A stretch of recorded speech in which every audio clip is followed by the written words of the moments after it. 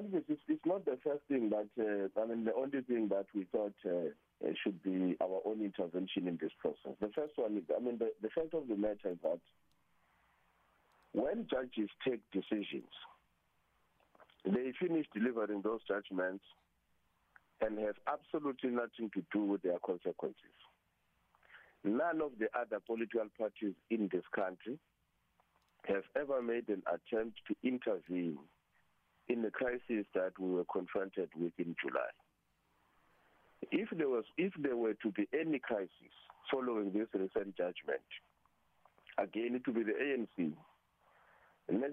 Naturally, because the ANC is a governing party, and because the ANC is the party where former President Zuma belongs. So our view is that there are a few things that we've got to do. The first one is that we don't agree with this judgment on many grounds. This judgment, you see, JZ did not give himself a parole. I think all South Africans understand that, including the judge himself. Why do you then take a decision if the Democratic Alliance and its allies are taking the judgment, are taking a matter to court, a decision of a national commissioner to court?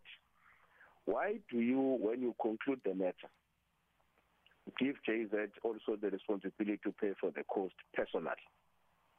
What is that? Why does the judge disregard, decides that because the Helen Suzman Foundation has said we're joining this matter, which was expected from us. There are formations in this country whose work is nothing except to defeat the ANC and also to weaken the ANC-led government. And those formations are led by the GA, together, as I said, with their allies, which include the Helen Suzman Foundation and the AfriForum. There is nothing they stand for which represent a black person and an African in particular. Now, they go to court and they say, if this judgment is in favor of the GA, we are also saying that you must completely disregard the fact that when JZ was not in court, he was still at home under the supervision of correctional services and arrested. They say, no, you can't recognize that. You must go back to jail. What is that? When your own jurisprudence, your own legal regime recognizes serving a sentence outside the correctional service facilities as part of serving the sentence. That is the reason why we think this must be challenged. And we're happy that the Correctional Service Department is doing that, and JZ himself has taken a decision to do so. We think we must join and make our own effort in terms of that aspect. Okay. The other one, which is the last one, is that the ANC has a responsibility to lead the society in this country.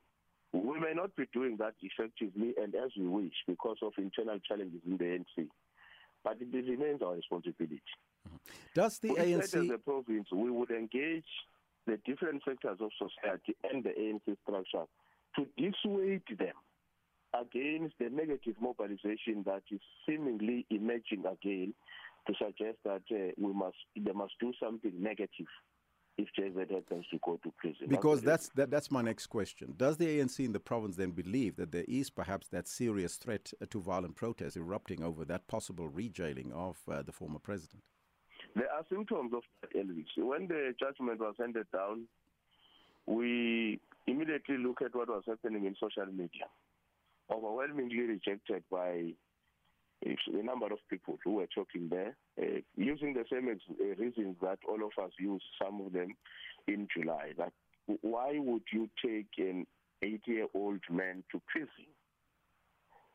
For God's sake, you are doing so for contempt of court. We lost more than 40 people in July subsequent to the incarceration of President Zuma. What is going to happen now?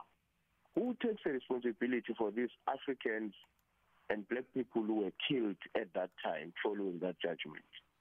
None of the judges have ever taken a responsibility for that. Yes. it's the African National Congress that ultimately bears the consequences of that. And again, because it's a governing party and because the leader who is in difficulties belongs to the African National Congress.